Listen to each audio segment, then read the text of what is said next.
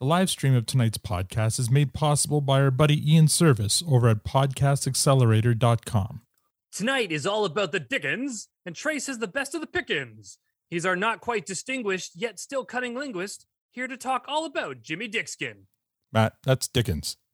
That's what I said, Dickskin. That fresh produce stand there, that's a beauty. What do you listen to? My favorite murder podcast. Taggart and Torrance podcast. The produce stand. Fucking sexy. It's Thirsty Thursday. And that means we are once again hanging out at the Produce Stand, podcast paying tribute to everything in the universe. I'll get that right one day. Now, I know what you're thinking. There are many other podcasts about Kenny out there, but this one has 2 co-hosts. Do I hear 3? Give me 4. 4 co-hosts, 5 co-hosts. Sold. I'm Al, your host. Joining me in the room, as always, Victor's background. Matt's shaking his head. There's a lot of things going on. I know. Victor's background distracted me for a second there, so I stopped looking at my script. Yeah, I know. Very, very, very distracting. Anyway, I'm Al, your host, and joining me in the room as always is lovely Tanya, and online we have Squirrely Matt and the Las Vegas Victor, and joining us this week, he's the man from Memphis, our resident lyricist, a beautiful bard, a member of the TPS Takeover Squad, a patron, and a good guy. He's a really good guy. Please join me in making some noise for Trace. Wondrous. Oh my god. Oh my god. Oh my god. Wait.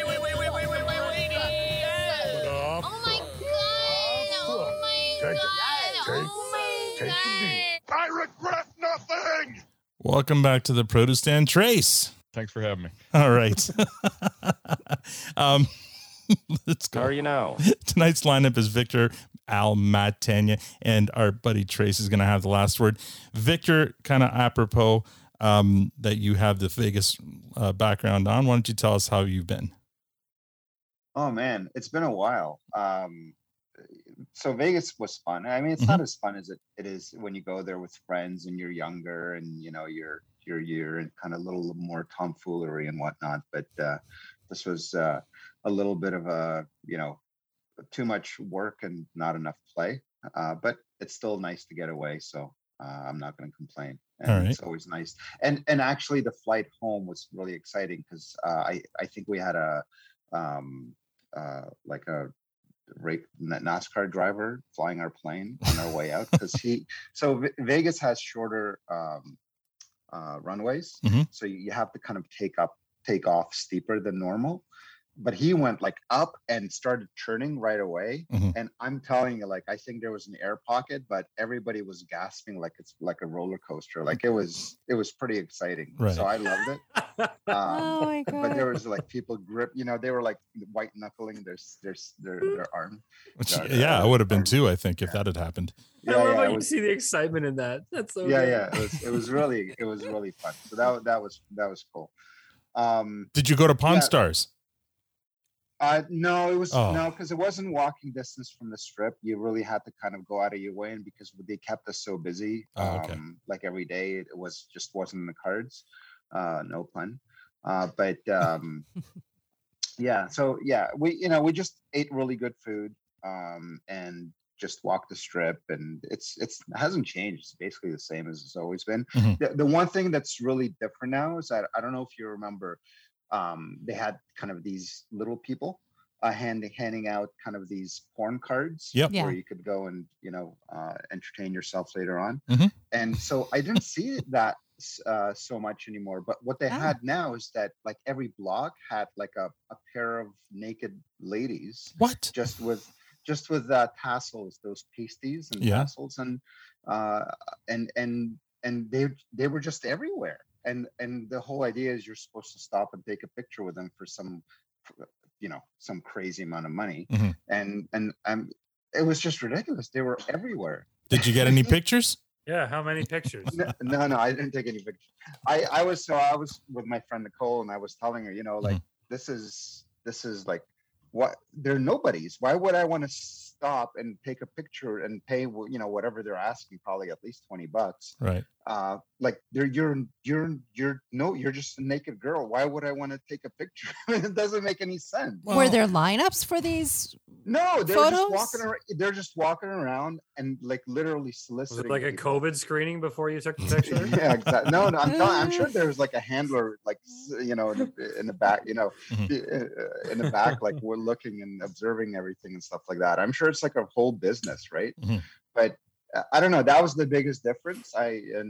Nothing to write home about, but that was. The cards were more amusing because that was like one of the greatest Vegas stories. Yeah. Was oh my God, we have like a dozen of those in our memory box. No, but yeah. See, you're like Elvis. So we were flying home. This like maybe 10 years ago or so. We were flying home, a buddy of mine, and we're in a plane. And so it's a 3-seater, right? So you got me, my buddy, and then Elvis sitting next to my buddy. Nice. And yeah, this guy just dressed like Elvis. Yeah. He's just a weird looking guy and just dressed like Elvis. And halfway through the flight, he gets up to bring down a suitcase. And this is like the old school, like the rectangular one, right? The one that like with the sharp corners, like it's not. Yeah, exactly. Okay. Yeah, exactly. He's taking it down. That's what happens. It opens up. Oh no! And all of these little cards, thousands of them, go flying all over the airplane. Like it's a scene that's like right out of an airplane or some. It was hilarious. Anyway, so he sits back down. Next thing I know, Elvis's head is in my friend's crotch because he's bending down to try and pick them up for that reason. His seat. Like no, he doesn't even say excuse me. Right, he just goes right in there. Just goes right in. Oh well my played. God. Well done. That's awesome. Anyway, that wasn't in Vegas. That was in a plane. But yeah, it's oh man, so many good stories. But not really anything going on this time around. But I did do my homework. I listened to the takeover episode, and I listened to last week's episode. Okay, good. Some really, really great stuff. And did you caught the new episode of Shoresy? What? Don't. He's fucking Say with what? you. He's fucking with you. Okay. Yeah. So anyway, so we'll start there then. So Chad, I don't like to agree with Chad, but I do like to disagree with Matt. So I'm totally on Chad's side that, as soon as a movie comes out with like the ultimate or the extended cut, the theatrical cut ceases to exist. It's no longer. We're still on this fucking topic, The best example of that, obviously, is the Snyder cut with the Justice. I mean, the 4-hour extra footage. But as soon as the ultimate or the extended cut comes out, the theatrical, you just throw it on garbage. Nobody should ever watch those theatrical cuts again. And so Matt, yes, especially being a movie buff and all this that you go on about, that's the thing that was a bit disappointing. So I do have to side with Chad on that one. It's already a 12-hour movie. I gotta I Victor, have so many hours in a day. You were missed last week. So that was the thing from last week's episode. That's all he took from the last 3 weeks. Yeah, that's the thing that stood out. And then from the previous episode, can we just agree that Eliza and Aaron should kind of form a tag team in WWE?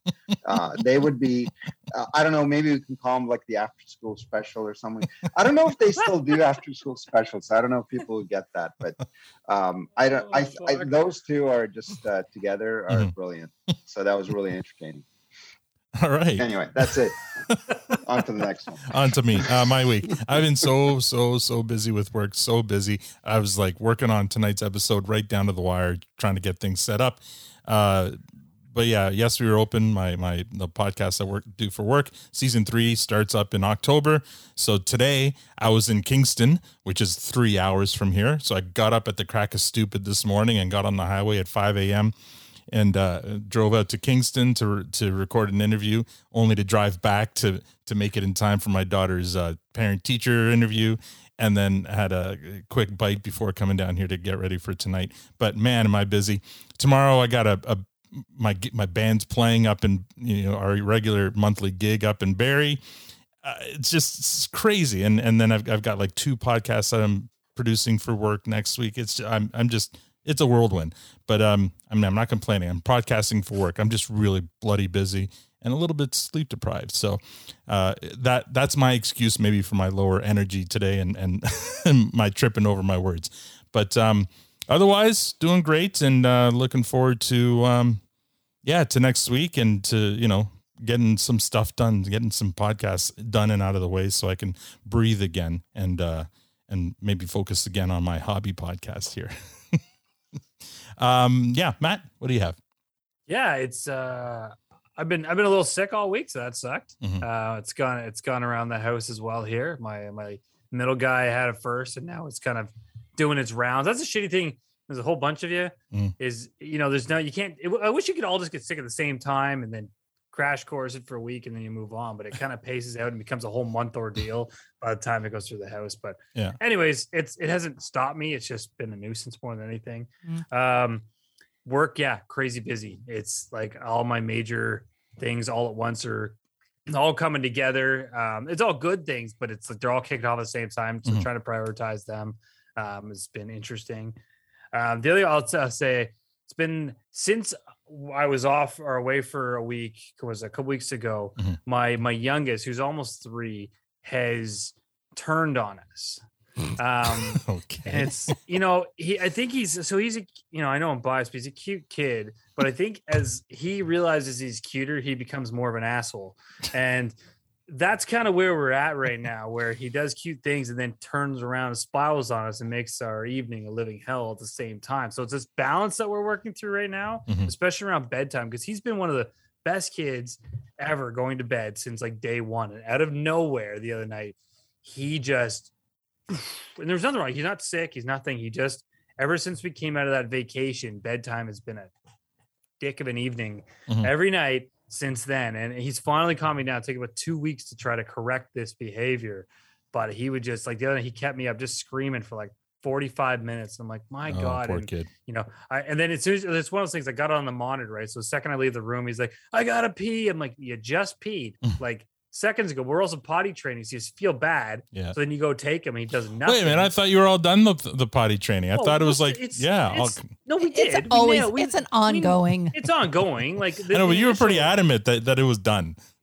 Well, we've done it. Like he's potty trained, but he's still asking to go, right? But he's using that. He's learning how to work us, right? Manipulate. So, yeah, he's totally manipulating. So he'll be like, I gotta pee, and then I'll take him. He doesn't do anything, and I'm like, I thought you said you had to pee. Then he's like, I want a hug. I'm like, stop. Stop. Why are you letting him win? You're bigger than him. Well, I'm not, but we're trying to correct this and teach it back. So it's. You said he's I 3. I wonder if he might get it honest. Yeah. He's almost 3, but he's smart, man, and he you know knows what? how to play us. We found that our guy, he wasn't the terrible 2s. That did not happen to us, and I thought, wow, we made it through. Same. But it was Those are 3. It was 3 was the challenge. Was like that's when everything changed. Yeah.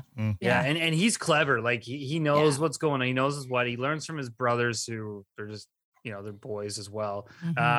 It's just, but he's totally trying to manipulate every situation right now and use it, and he knows how to twist. But I mean, I'm on my 3rd kid, so I see it, and I'm like, nope. Yeah. But he's really cute at the same time. So there's like weird moments where I gotta not, but. And don't laugh. And don't. Yeah, that's it. They will test you. As soon as you crack a smile, they own you. Yeah, they own you then. Oh my God. But so there's that. But on the high note though, just I'll end is we are planning a vacation. Oh. So we're I think the end of November. We are going to, as of right now, it's looking like we're going to Mexico. Nice. So we're gonna go to potentially Puerto Vallarta for a week down there and just get away. We won't be able to take all like the whole fam. It'll be wifey and I and the little guy, and I think her parents are coming. We're opening the invite to my parents if they want to join, but the other guys, they're still in school, so sure, they're unfortunately gonna have to sit this one out. But I haven't been away in a few years. Smart to bring the in-laws. That way they can take care of the young one while you and Jen, get out and have some fun. Yeah, it'll be good. I mean, they're great. Go dancing. Go dancing. Yeah. Good dancing. I'm a big time dancer for sure. Yes, you are. You're such a dairy when it comes to that kind of stuff. Actually, I was joking with someone the other day. I can't remember where it was. We came up and they're talking about how people describe you as dancers, and someone got described as a disco ostrich. I'm like, I don't know how to take that.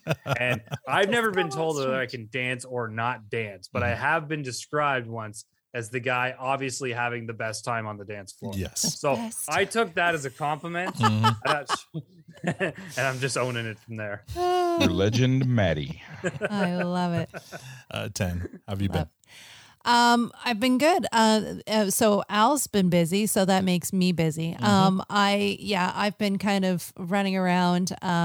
The kids have been busy. Oh my gosh, 3 birthday parties for our daughter right off the bat that she was invited to, and it's just been her social life has just kind of exploded, and she's got a better social calendar than we do. Oh my gosh. And she had her first sleepover since pre-pandemic, which we've been waiting for that moment. And she was like spearheading the whole thing. And she's like, yeah, I'm going. I'm like, yay. Good job.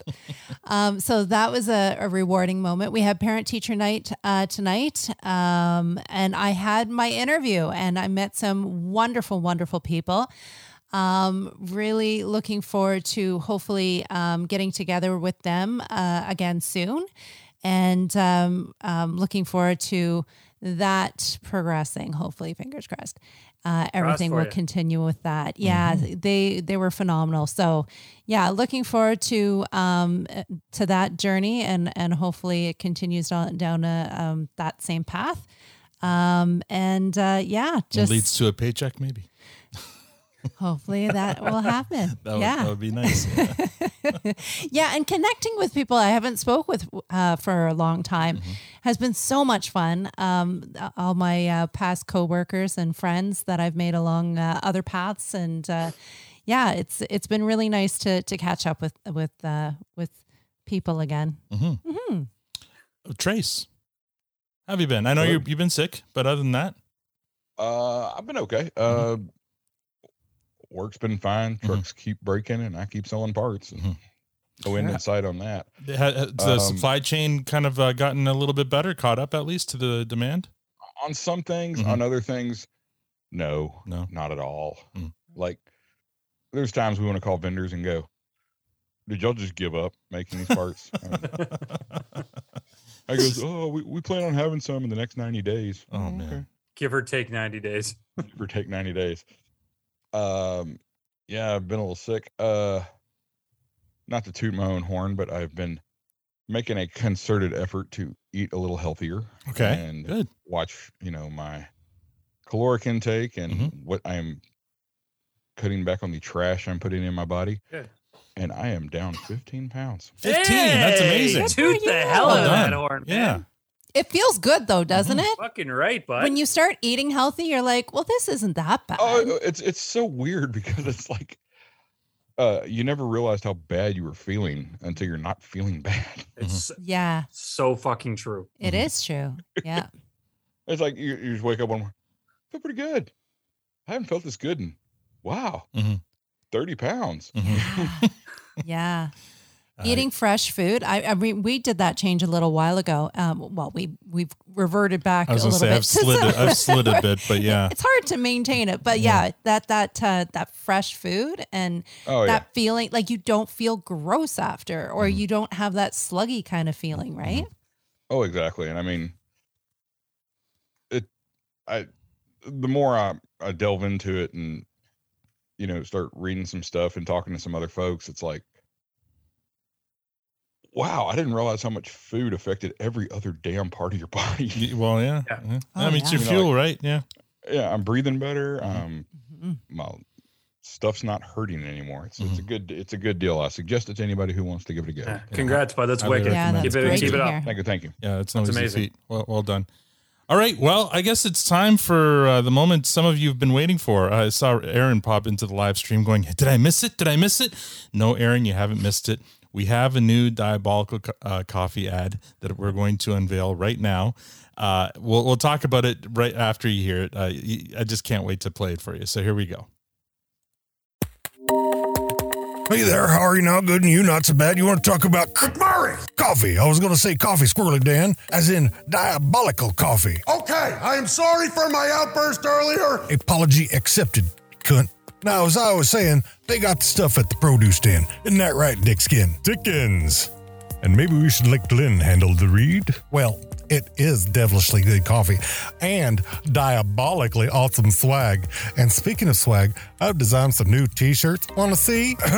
There's a roast for all tastes. You can order bean, whole bean. Can I get a course? We've got a course. Let's get standard grind. Standard grind going once. We got espresso in the back. K-Cups really should be part of this conversation. Use the promo code Produce Stand for not 10, not 15, but 20. That's 20% off the purchase of any coffee or merch. What if I get a bit of both? Well, then that's 20% off your total purchase for a grand total of 20% off. Sold! Speaking of merch, I've got these t-shirts. That's enough, Pastor. Last time I had coffee this good, I was down in Dominican with a few buddies. These tasties. McMurray.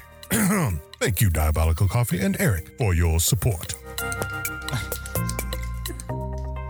Oh, my. Thank you, Eric and Diabolical Coffee. And let me say, thank you, Dean, from How Are You Now podcast, for the amazing impressions of McMurray, Dickens, of Glenn. So good.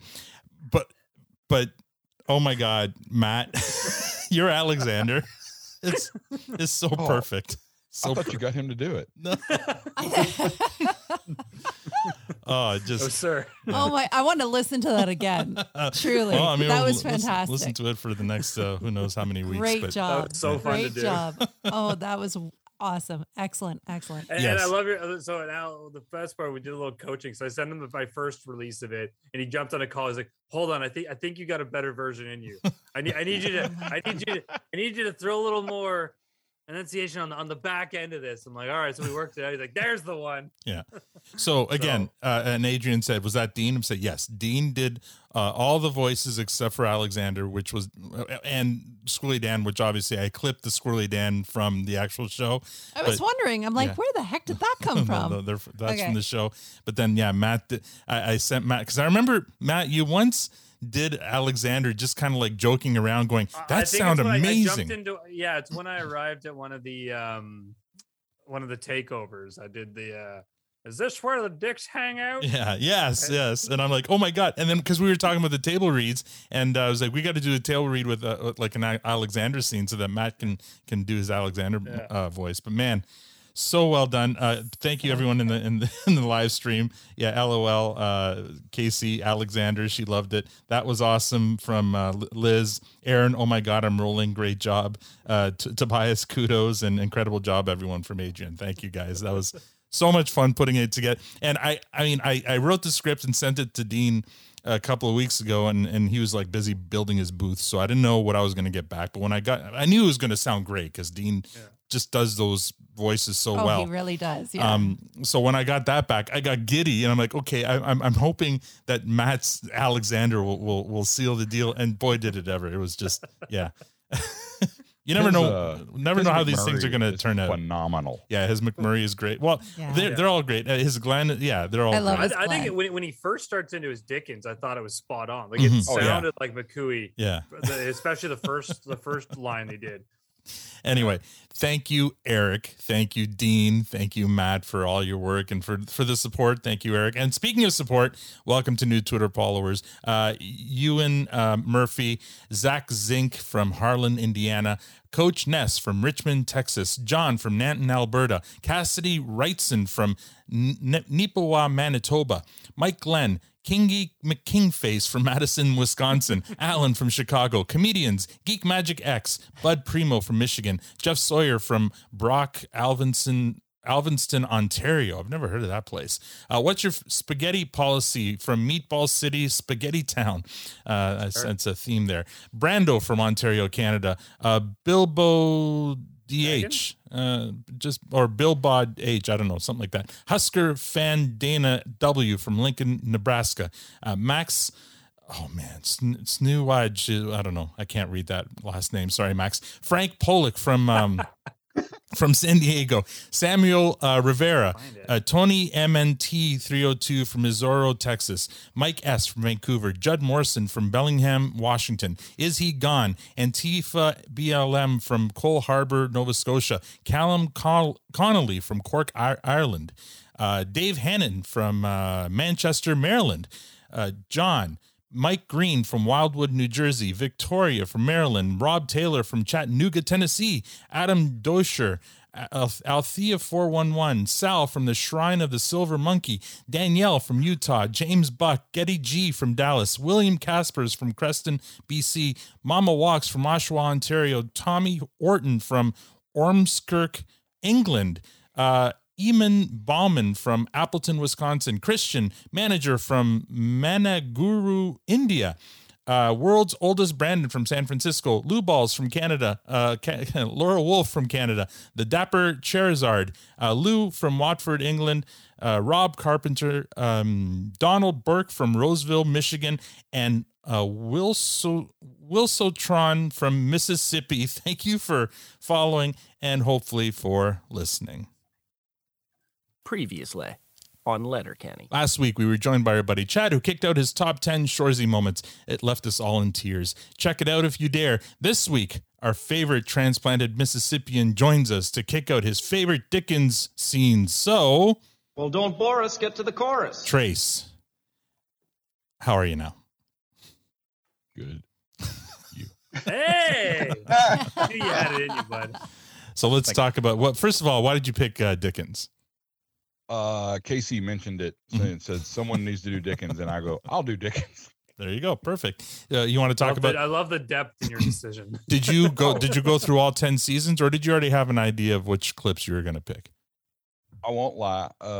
If you go on the Letterkenny fandom website, they list all the episodes that particular character's in. Oh, perfect. Ooh. Yeah, well, so I knew which ones I can. You smart. Yeah, you worked smarter, not harder. Nothing wrong with that.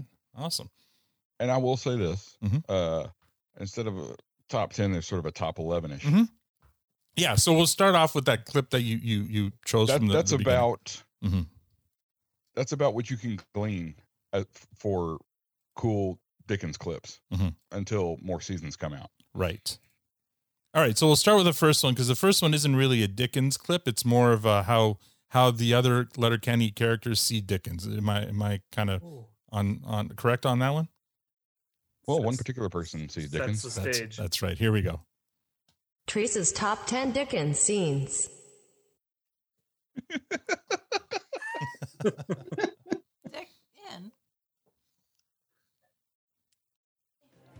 I'm the first gal from town to take down Jim Dickens.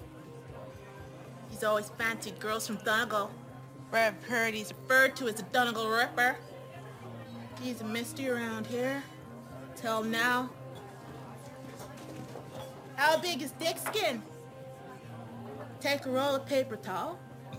Take all the paper towel off it till you're left with nothing but the cardboard tube inside the roll. Got it? Yeah. Now double it. Yeah. Know how I'm nearsighted? Yeah. Dick Skin got behind me at one point. His horn so long.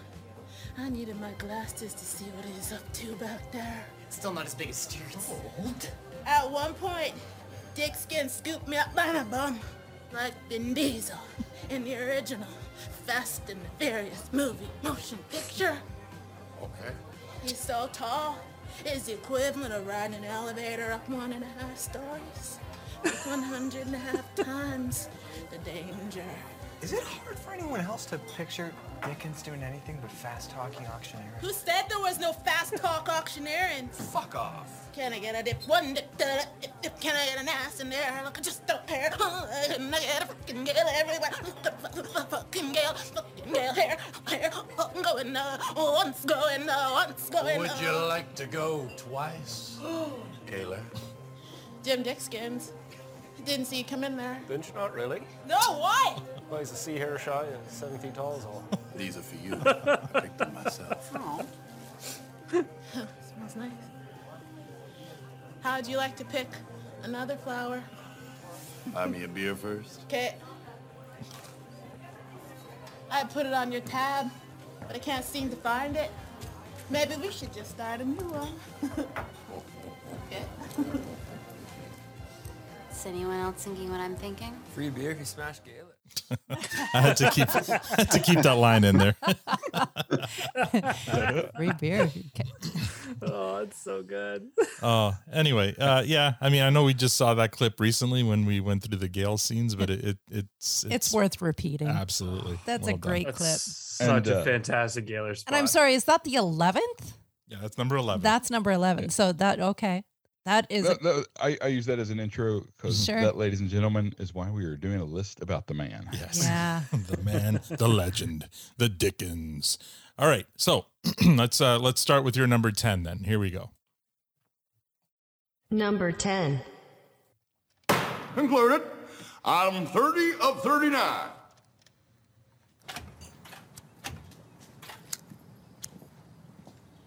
Wayne. Jim Dickens, how are you now? Good and you. Not so bad. Wayne, 100% bullshit round here. Not a bit now, one, not a bit looking at two, 200% now looking at three, 300% now can I get a four, but they're now sold. 400% bullshit round here. Well, it's never so bad. It couldn't be worse. Worse than 400% sounds an awful lot to me like 500% now looking at 6, 600% looking at 7, 700% now can I get an 8 sold. 800% bullshit round here. Well, meetings run a sea hair long, but it's important business, so... If someone doesn't do something about this bullshit soon, we'll be at 900% now looking at 10, 10 over there now looking at 11, 11 over here, now gonna get a 12, 12, cool that's it. What would you have him do there, Jim? If Wayne runs for Ag Hall president, I'll give him one vote right here. We're looking at $1 one vote here. Looking at Well, see, now that sounds a bit dramatic to me, Jim. No, I don't think that's such a bad idea. That not sound a bit dramatic to you? I'd back that. Well, it's bloody Shakespearean. It'd be usurping the throne. I'd back that like a spinal cord. It just sounds dramatic to me. Take the pelvis. Jim! Tell you what, Jim. I'll think on it. Have a good one. Have a good one, Jim. One little birdie bird flying in the sky. We got 2 little birds and we're looking at 3 little birds. Now we're looking at 4. Why do birds suddenly appear every time I auctioneer? So that was from Fuss at the Egg Hall, season 2, episode 1, and our introduction to the Jim Dickens character. Yeah. And I loved when we met him, and he was kind of giving us the background on how he would drive up to Sudbury and do the chevrons and change the numbers as he continued on. And the mile markers, he was using that to super. It was a super fascinating. If anyone's not heard that one, it was a really great interview. Yeah. And how he was also saying how he's not an actual auctioneer at all. And that, but he was called and was asked to do auctioneering, and he's like, that's not. Like, I'm an Auto Trader wanted to hire him to auction off his cars, and like, I'm not an actual auctioneer. I don't want to accidentally sell like a Ferrari for getting overexcited and sell it for like a couple of grand or whatever when it's probably worth, $200,000. But not knowing, that he wasn't, like, watching that clip, you'd be like, okay, he's got that skill. Like he's amazing at it. Yeah. Really and also, good timing. I love the insight he gave about like, I think that why do birds suddenly appear every time? That was his take. His ad lib and that they left in. So that was kind of a cool. Yeah. Which is interesting because if you'll notice in a few of the other clips, he like shoehorns some sort of classic pop song into the very end of it. It's like, that's pretty cool. Yeah. Yeah. He does that a lot. You're right. Is that the first appearance of Dickens? That was. Yeah. Oh, was it? Oh, well, I mean, that was the first time he said something on camera and announced. Right. I'm pretty sure it's his first appearance like on camera. Yeah. Because it's season 2, episode 1. He wasn't in season 1 at all. No. So, yeah. So, I mean, you want to go around the horn, Victor? What do you think about that? Does that bring back good memories, Victor, of simpler times? he was from the get go. He was a very well liked character. So, this kind of just sets the mood of what we're going to get. From him. I'm not going to lie to you. When his character was first introduced, it got a little tired on me. The whole auctioneering thing. Really? It did. I was like, oh man, is he going to do this every time? Luckily, his character did evolve to so that that wasn't his one trick. Like he did other things. Just correcting mostly just to Gaylor. Yeah, exactly. But anyway, in the beginning, the first few times he showed up on the show, I'm like, yeah, that's funny. but then it kind of got a little grating until he evolved. I thought, I grew to like his character a lot more. But yeah, those first few encounters were like, oh, is that it? That's all? Every time he comes on, that's all he's going to do? So I'm glad they did something more with that, Matt. Yeah, I mean, it's the intro. I couldn't help but as you're watching that, knowing that's the initial one, I always could have pictured myself in the scene doing the scene, right? So as he's like that face to face with Wayne and just rambling off his auctioneering, and they're not moving at all. Like it's such an I feel like just shooting that would be really awkward, but hilarious all at the same time, trying to hold it together as he's spurting this out, and I just love it. Well, someone in the live stream made the comment that those background actors are way more professional than I would ever be during the Gale scene. Oh, the people in the sure. Like I would have been cracking up, just hearing all that. Who knows how much they can hear, what where they are, but yeah, it would be pretty tough not to crack up. In this one here, that scene especially, when he's auctioneering and Wayne and Squirrely Dan and Derry are still talking over it, I can see how that might be a challenging scene to kind of do, to get it right, to get the levels right too, right? Because you don't want him to overpower what they're saying. You want to be able to hear clearly what they're saying, and at the same time still be annoyed enough that when Derry tells him to shut up, you're happy that that he did, right? Yeah. And they also kind of exaggerated, like he's tall, but they framed it so well, like where they more accounted for his height rather than their height. So the camera's a little higher than normal, and it makes them look extra short on it. And speaking of great framing of Dickens, let's watch number 9. Oh, wait, I just have one more comment about this one. I noticed too that at the beginning they were calling him Jim. They dropped that as they progress with the I feel like the Dickskin joke comes later. It doesn't happen in this episode. Yeah, because Derry kept on interrupting or trying to interrupt him or stop him from his numbers and saying Jim, and I'm thinking they don't do that now. No, yeah, you're right. So the Dickskin thing must have come later. Yeah, maybe we'll see when. But yeah, speaking of framing, here's number 9. Number 9. Dickens. Fellas, a list of my requests to be played back 2, 3, 4. We're looking at 5 songs More up in here. requests? How dare thou come in my private roost of penetrating beats with an audacious act of social and musical treason? Every single one of these is a Brooks and Dunn song. Starting with the boot scootin' boogie. I didn't realize they had other songs. Of all the boogies, the boot scootin' is the last one I would and will ever torture myself or others with. I'll give you a boot scootin'. What about Blame It on the Boogie by the Jackson 5? Boogie Oogie Oogie, a taste of honey. Boot scootin'. A Boogie Wonderland by Earth, Wind and Fire? Elton John Street Boogie. This wedding needs a boogie, and it's gonna be a boot scoot. A Born to Boogie T-Rex. Boogie Woogie Woo, Insane Clown Posse. Zip Gun Boogie T-Rex again. Take the damn boogie and make it a boot scoot. I am your boogeyman, Casey and the Sunshine Band. I am your boogeyman, a white zombie. I hoped it wouldn't come to blows over a boogie. But I'll damn well go to blows for the boot scootin' boogie. Man. What's happening, Dickens? Dickens! Oh, there we go. There's the Dicks. Well, one of the Dickskin jokes, but the framing. He said Jim while they were in the conversation. Then just as he was walking away there, and he walks by Patrick McNeil, says, "Ma'am."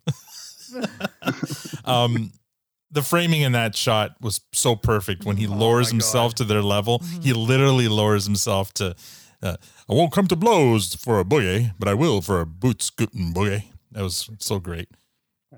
Victor, what did you think of that one? Yeah, another one of the gems that you'll get from that entry is that, I don't think he even knew how that song went. That's right. Yeah, from our interview. Right. That's right. Yeah, so I remember I asked that question for Al to ask him. He goes, do you even like the boot scootin' boogie? I don't think I've ever heard it. Yeah. That's right. One of the few people in the world that haven't. Oh, my. This scene reminds me of something I meant to talk about up front during the How's Your Week, but I completely forgot to mention the Jackson 5 here. I just had I knew you were going to pick up on that. Quick story about what happened at my band practice a couple of days ago. Oh, is this this should be a Twitter poll. Well, tomorrow night's show. That's a weird story. Not tomorrow. Tomorrow. Well, so we were rehearsing for tomorrow night, but we finished practicing all the songs we needed to know for tomorrow. So then we started, because we also have a show coming up just before Halloween. So, what kind of songs could we maybe add? Some fun songs for Halloween. And of course, there aren't very many that you could play. So, of course, Thriller by Michael Jackson came up as a possibility. So, picture the rehearsal studio where we practice has a bunch of different rooms and then one big main room. And the owner of the rehearsal studio, I'm not tooting my horn, this is true. He really likes our band, and he always books us in the main room because he likes to sit there and listen to us play while we practice, and he does the sound for us and everything like that. And all the other rooms, he's not in there. But so we're talking about what possible songs we can do for Halloween. And Michael Jackson's Thriller came up. Could we possibly do that? I'm like, it might be fun. So at this point, the owner isn't in the room. He's somewhere else. So we start jamming out Thriller. And it's actually kind of sounding not bad. Like, it's got a funky bass line, and it's something people would dance to. We now have a female lead singer, so she helped with the lyrics or the vocals. Suddenly, the rehearsal studio owner storms into the room, shuts down the mixing board, shuts all power, and starts yelling at us to stop playing. He's like, I will not have anybody playing songs by that pedophile in my studio. And we're just standing there like mouths agape. Holy crap. Like, this again, we're one of his favorite bands, and he's always like, heaping praise on us, but he was really upset. So we're standing there going, oh, sorry. Like, this is your place. If that's your rule, good enough. We won't play it. But it was like, holy crap. That's awkward. What a reaction. It was really awkward. Weird. And then, he starts kind of apologizing for the strong reaction. He just did. And then we're like, well, look, whatever. It's your place. If you don't want Michael, that's fair. Like, it's your business. So you can kick us out if you want to. It's like, oh, just, whatever. He started kind of not backtracking because he really didn't want us to play it. So we didn't. And it was the end of practice. So we started packing up, and he got upset because we were like wrapping up. I'm like, no, we were done anyway. We were just messing around with that song. Anyway, so that happened. So I guess the Twitter poll might be, So Bad Moon Rising it is then. Yeah, well, that's not a bad, no. Anyway, it was just a awkward kind of situation, kind of moment there where. That's unreal. Yeah, he was a very strong reaction to Michael Jackson. I mean, I understand. I don't really understand. I don't think he was ever convicted, was he? He was, I don't think that he was ever convicted of that. I'm not saying he didn't. He was a weird guy, and he definitely should not have been sleeping with children. No, but that's just simply not appropriate. Yeah, but, everybody agrees with that. But I'm not sure that he was ever convicted of. No, I don't think he ever was. But I feel like the very last doc that was done of him was pretty damning. And I mean, it was post his death, right? So there's it's after his death. Yeah, so it's still a one-sided story. You're right. And I know, like, I don't think a lot of radio stations play his music anymore either, or up here in Canada. It's anyway, been a while. I can't remember hearing it. Michael Jackson. I think I heard ABC the other day. And I'm wondering, I mean, there might be different eras, right? I think it's okay to play child Michael and not just, you know what I mean? Not adult Michael. Yeah, that's not the solo career, right? Yeah, that's more the Jackson 5. Anyway, it was just an interesting thing. And I'm like, whatever. It's not important enough to me to burn that bridge. I don't give a shit whether we play it or not. But it was just weird kind of. So, crazy. Yeah, maybe it'll be a poll. Like, what should the poll be? Was that an overreaction or I don't know.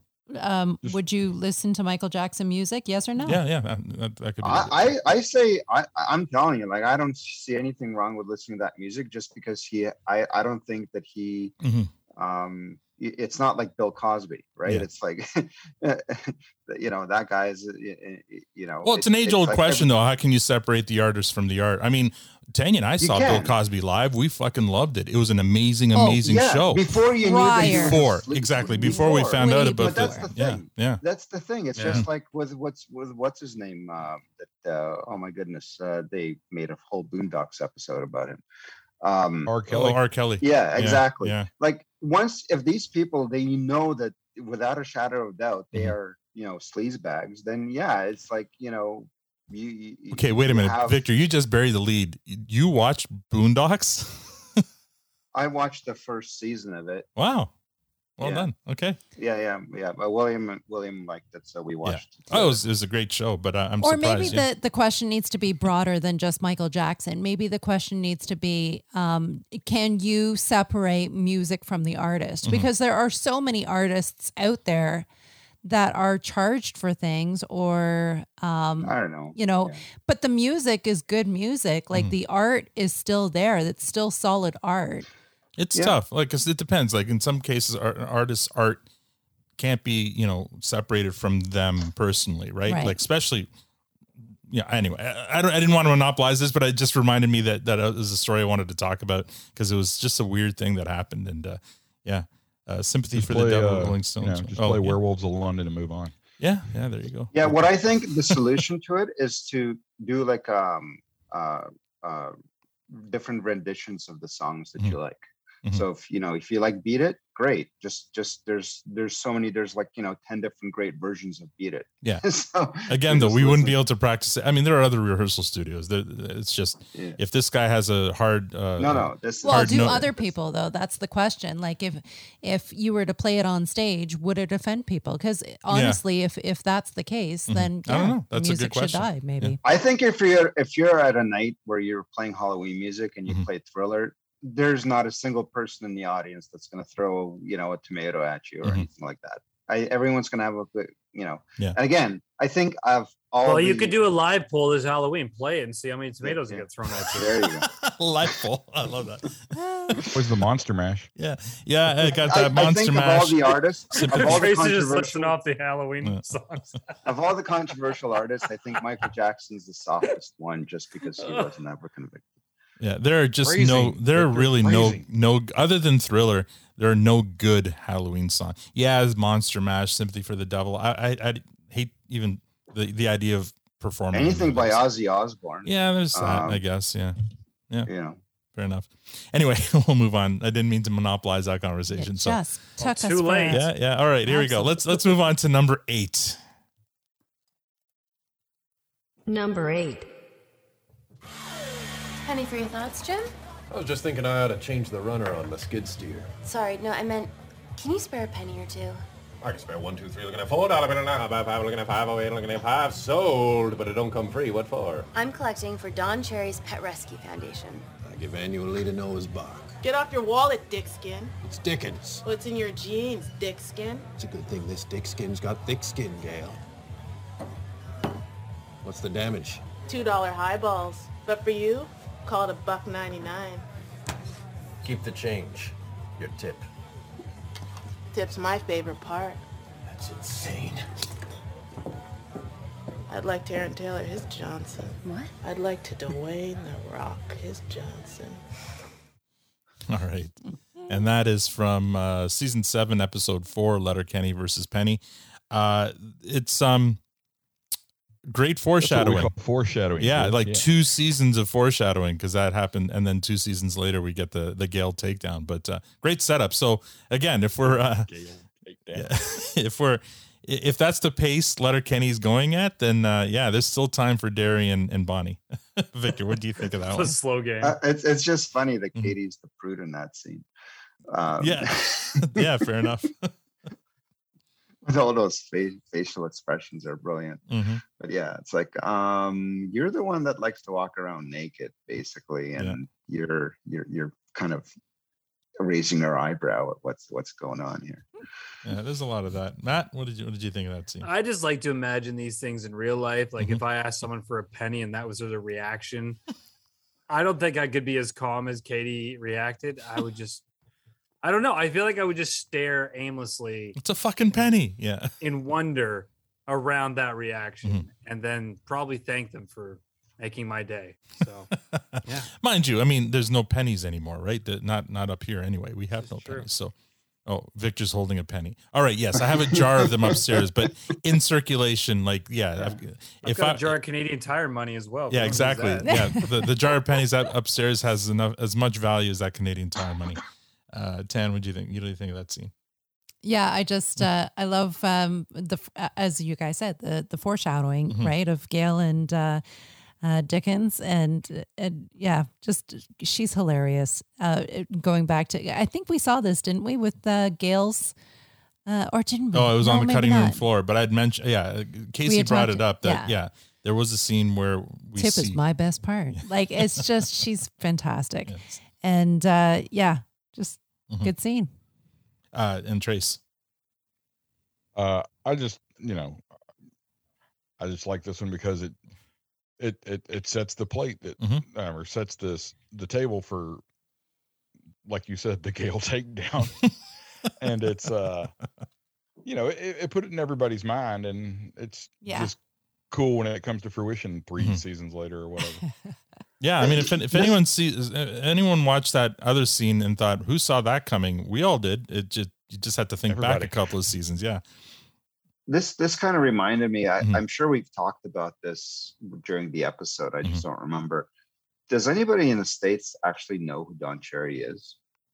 I mean, we talked about it. Some people do, like some of our listeners do. But yeah, you're right. Pretty much. But mostly they wouldn't, right? Like folks from like Boston would know who he is because he coached there and was a big and Rochester. But yeah, for the most part, you'd have to be a pretty deep kind of hockey nerd to know who Don Cherry is if you're American. Really? Yeah. Yeah. I thought he was well known everywhere. No, in Canada. No, he is, just but in Canada. He's barely known in Canada. Like if you're not a hockey fan in Canada, you know of him, but you know, come if on. you're not watching Saturday night, Saturday night hockey, which is, not everybody.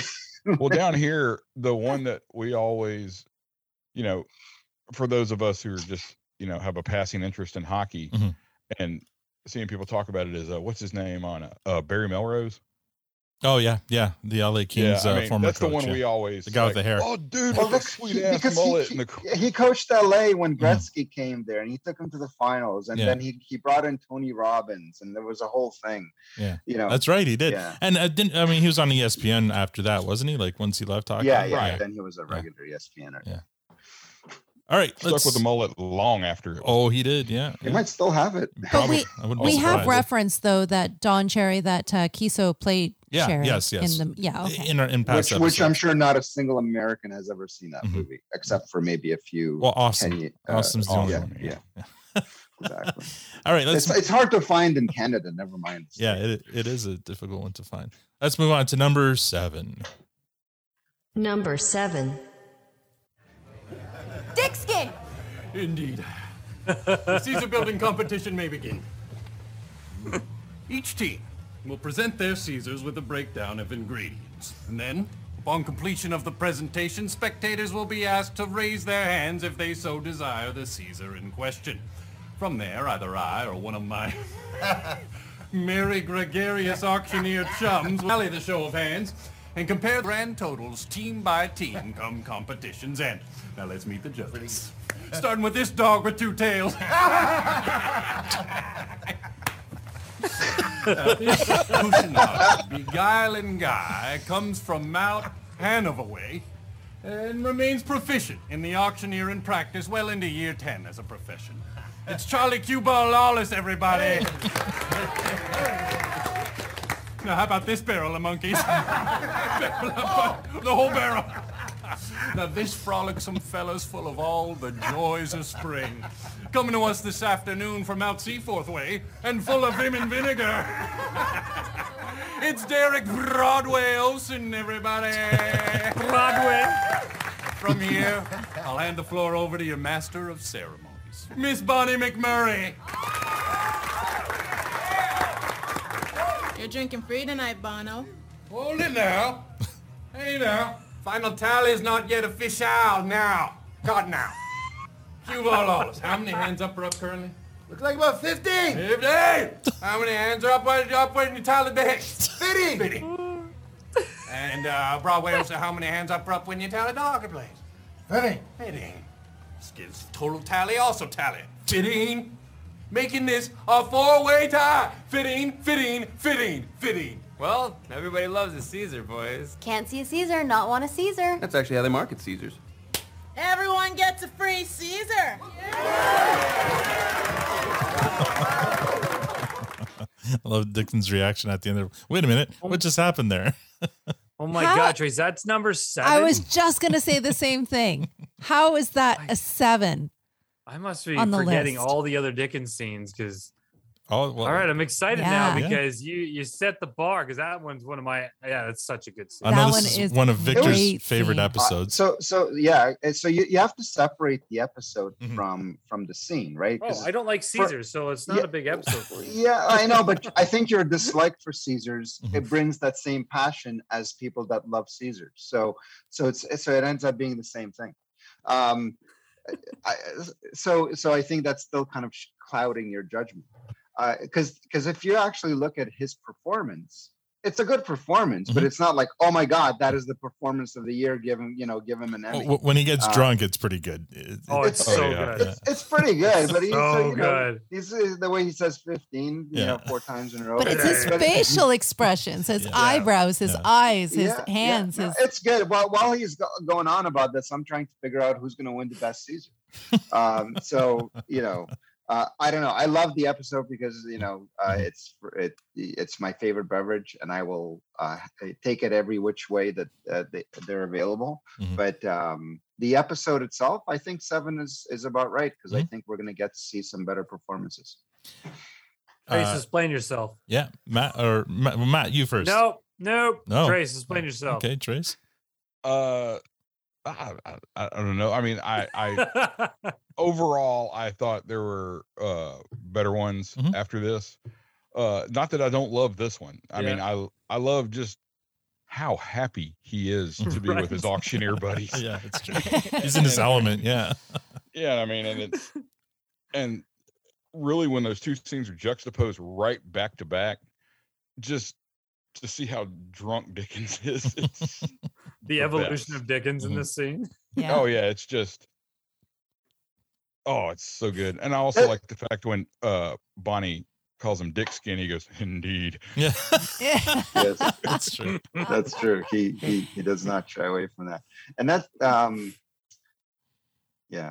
I just love too that they were breaking away from the whole auctioneer. Like there was way more just banter and seeing another angle of him with being drunk and being with his buddies, and I thought it was great. What say you, Matt? You were saying the evolution of him, yeah. But that's what I was going to say before I lost my train of thought. Right? So I'm not as amused as Matt by drunken tomfoolery. So that's probably what so for me it's like, okay, you're drunk. And then I like to see people bring in a really great performance when they're sober. So for me, that's why I still think. But it's not easy to play drunk convincingly, and I think in that scene he does it really well. And obviously Mrs. McMurray she's a pro at it. I was just gonna say she's got the gold star for that. Like there are people when they play drunk, they play the stereotypical drunk, and it doesn't work. In these two cases, I think it works really well. Yeah. I'd agree. Agree. Matt, do you have anything else to add? No, it's all been said. Let's move on. So the next one is one of my favorite scenes. So I'm a little surprised that's number 6. Here we go. Number 6. Slap me some dick skin. I'll slap you all right. Oh, hey now. Dick skin? Dickens. We are starting a bro dude club, Berta. Just boys, buddy. Just buds, bro. So you're telling me I'm not going to be seeing Katie, Krista, Kathleen, Claire, Chloe, Camilla, Claire, Catherine, Caroline, Carla, looking at Casey, and Caitlin. How you doing today, my lady? Don't you just want to have a party with your bros, buddy? Dick skin? Dickens, say you fellas ever go on these dating apps? It's no slim pickings for Jim Dickens. I've got dates coming up with Marley, Marlene, and Mary Magda. We're looking at Melody, and how about Molly? Maya, Madeline, we're looking at Michelle, Michaela, Mackenzie. We're looking at Maggie, me. I think I got something to say to you. Well, think about all the things you won't have to put up with at the Bro Dude Club for like paying for 2 bills or holding your gal's purse. I love being on dates, holding purses, holding doors, holding myself accountable for all that I do. Fuck this, buddy. Making a men-only club is so hard. One of the best lines in the whole series. I love holding things, holding purses, holding myself accountable for what I do. It's so perfect. I love his reaction just to Dickens. Yeah, Dickens. And then just like it's so seamless into his sentence as if it's like not even there. Like that timing is so perfect. Yeah. That's one of my favorite Dickens moments for sure. Trace, explain yourself.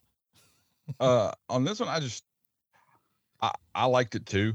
I was just, there was other ones that, just hit better for me. Sure. But I like this one too, also because it shows the evolution of the Dickens gimmick, where he was really bombastic with the Dickens. Yeah. Now he's just like Dickens. Yeah. And just moves along. And it's like, that's what, that's what Letterkenny's good at. They'll take something that they just run into the ground and then just change one little thing about it. Yeah.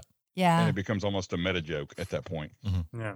Yeah. Yeah. And I mean, the episode it's from is kind of forgettable. But that scene, like, I really enjoyed Dickens in that scene. It's the rest of the episode is kind of forgettable though. Yeah. There's a different mentality, like almost different maturity to him in this scene as well. Yeah. Like, and kind of what Trace is, where he's evolved beyond the stupidity of the jokes and just doing his thing now. And he's interested in other shit. And I really, the comedic timing of McCooey is so important, and it definitely plays in spades in this one. Victor, what do you think? I'm trying to remember the kind of the origin of Thickskin. Do we know how? I think McMurray does it who first. Gave him that? I think it's McMurray and Uncle Eddie's Trust. Yeah, I didn't put in here because Dickens didn't do much else besides auctioneer when he was trying to sell VCRs and shit. That's right. Yeah, so I think McMurray started that whole thing, and it just they ran with it. Yeah. All right. Well, I'll have to go back and rewatch that one because I need to. I love a good origin story. Tan, what do you think? I know you love the "hold myself accountable" line. Absolutely.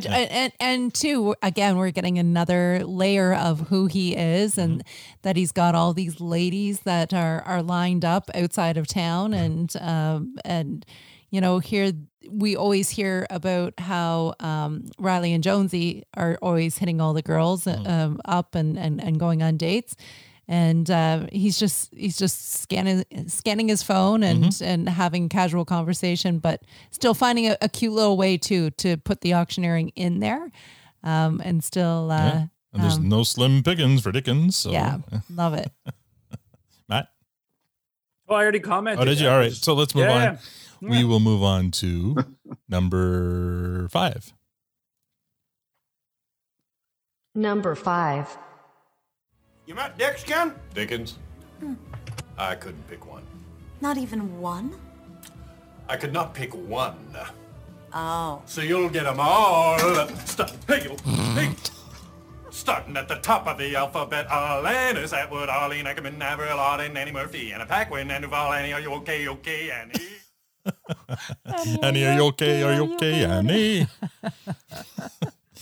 So, nice and succinct. Trace, I don't know if you have anything to add to that one. I completely forgot about that. The one on that one is, well, first of all, when they start doing the whole scene with Professor Tricia and Dickens is there, you can see the joke coming 1,000 miles away. Yeah. They're going to get to Dickskin and he's just going to start listing off women.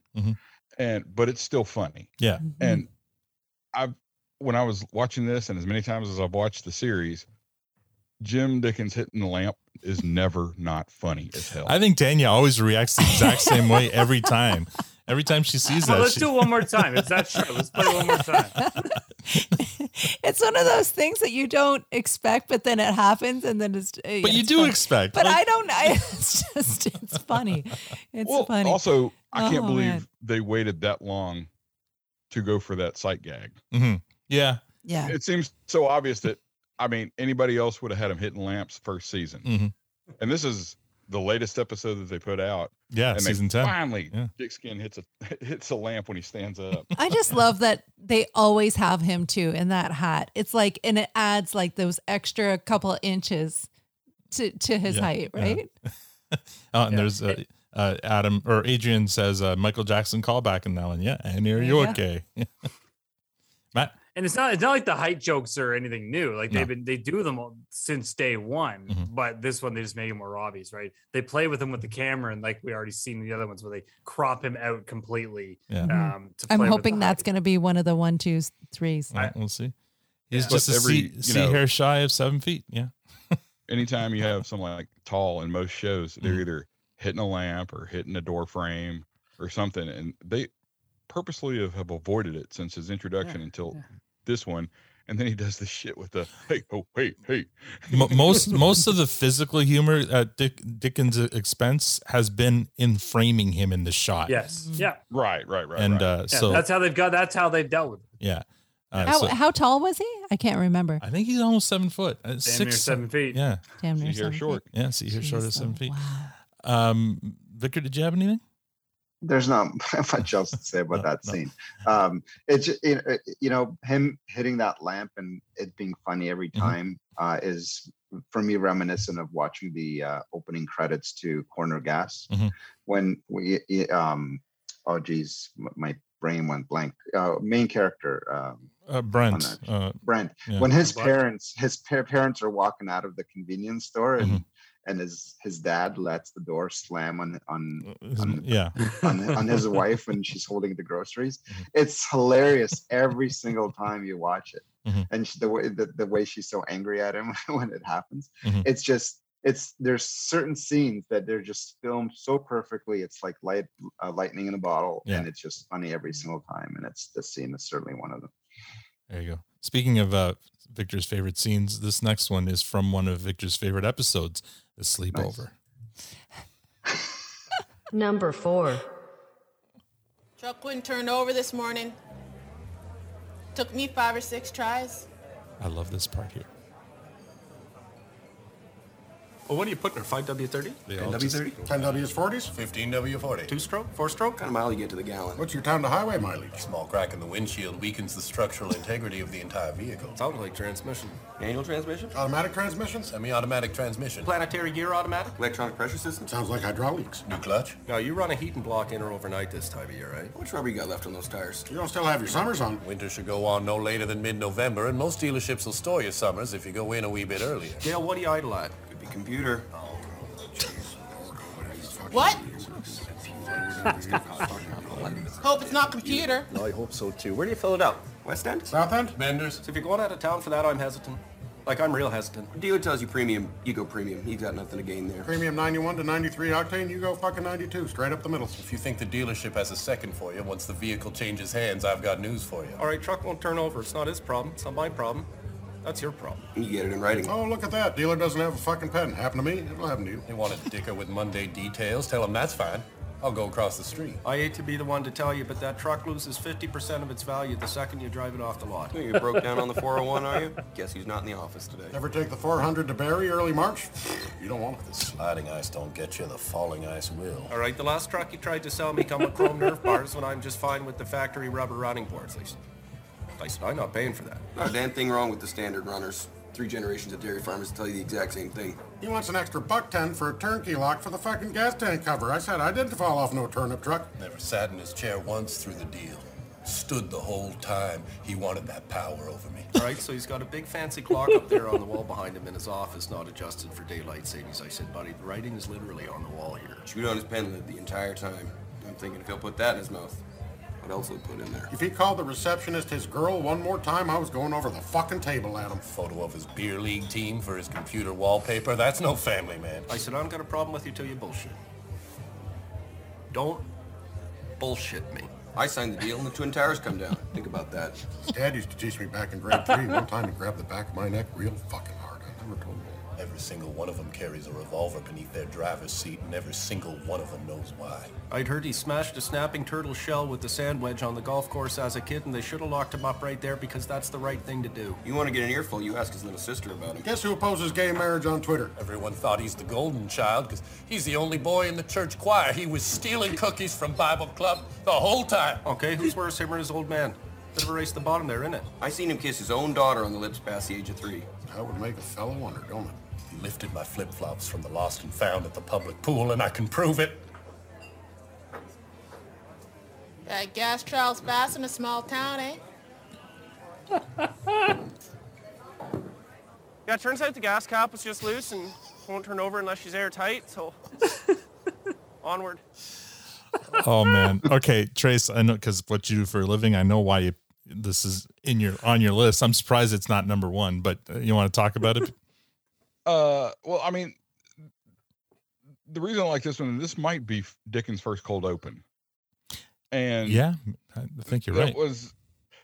it was cool because, I don't know if this was like a trust issue or something, but they got him in there and he held his own timing wise with the Hicks who, have worked all this together, and he's just spot on in there. Yeah. And the other thing is Dickens got into some dark, deep-seated shit with his stuff. He was like, all the rest of the guys are, I hate dealers. And Dickens is like, he lifted my flip-flops. And you're like, and I can God prove bless.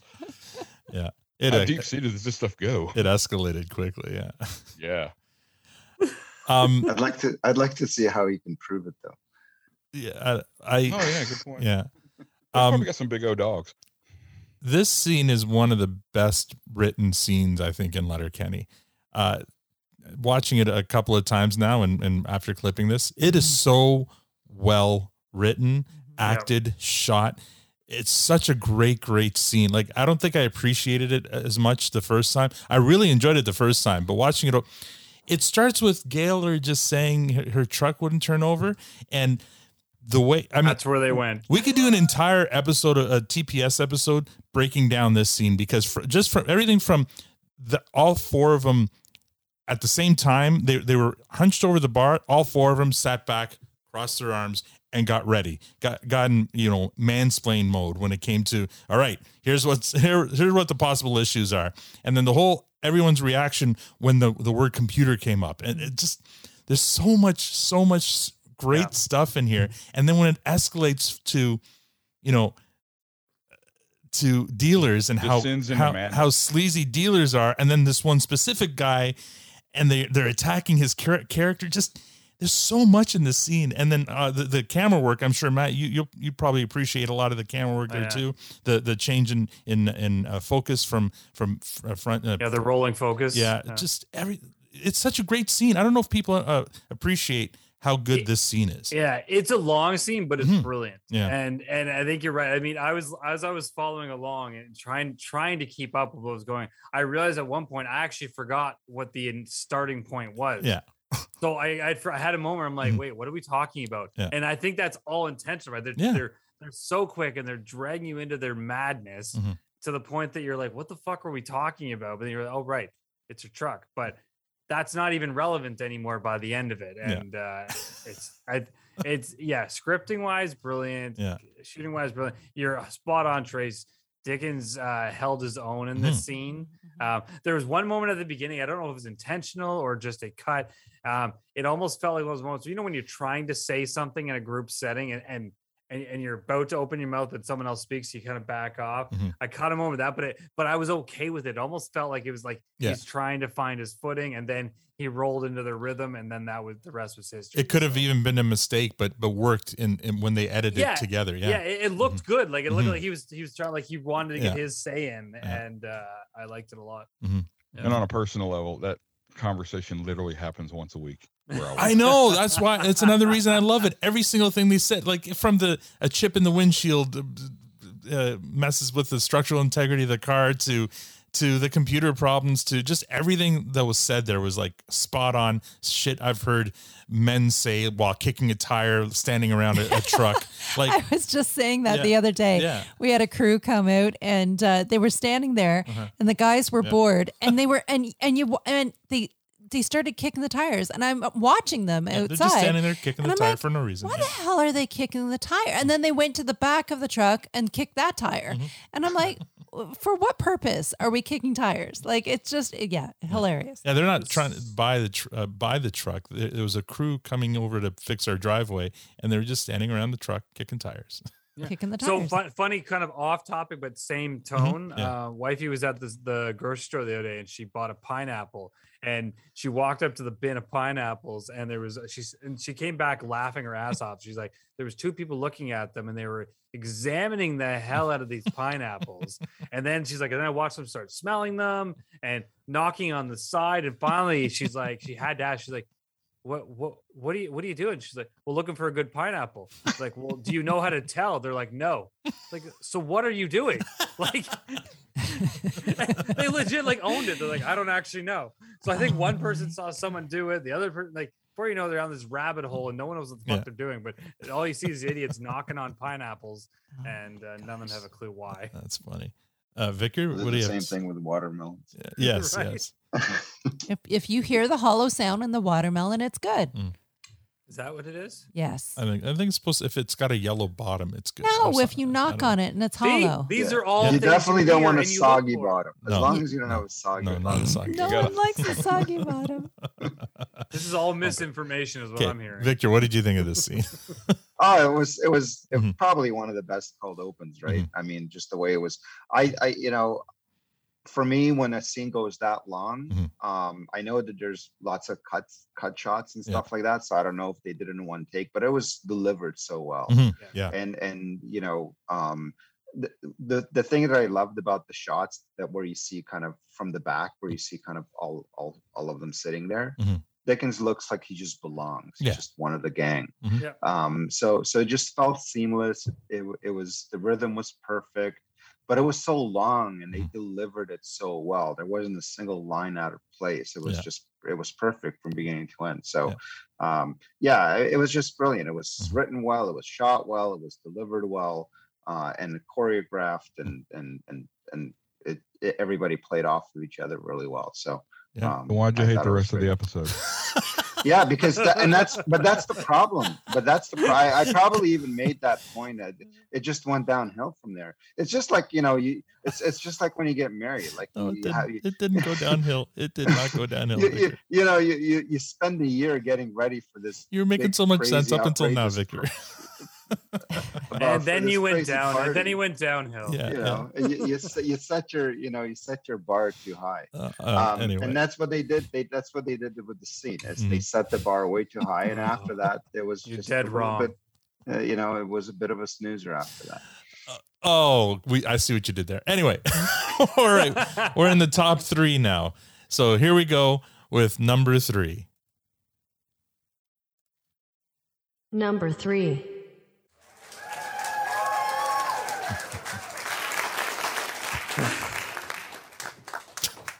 Welcome, Letterkenny, to the first ever Letterkenny Talent Show. Round of applause.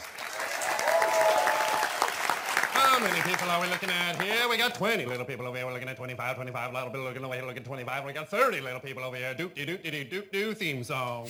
Let's check in with our judges to see what they're looking for. First up is Katie.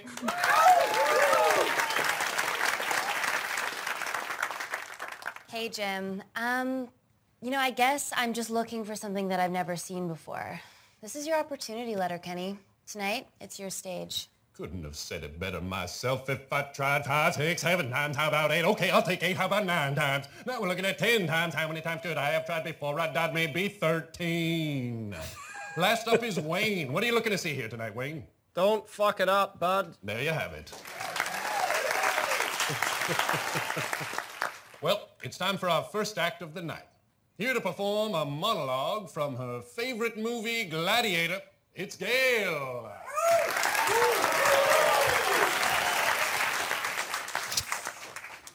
I do apologize. This is a monologue from Gladiator XXX. Glad he ate her. Carpe diem! Seize the day! Yes!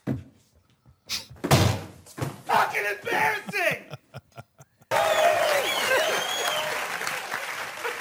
Judges, a few thoughts on Dan's act. I thought it was good, so good. We're looking at great, so great. We're talking about unbelievable, making me laugh. Katie. Well, it was observational as billed. Funny, because it's true, I guess. Overall, not so bad. Thank you, Miss Katie's. I appreciate your assessment. Wayne. Well, I liked it because what I see, I understand. Whereas everything else I've seen today, well, I don't understand. I guess that makes you the fellow to beat, Squarely Dan. I don't know what that means he's talking about. This was super easy. You just see things and he tells people about it. Have a good night. Yay for Dan. Yay for Dan.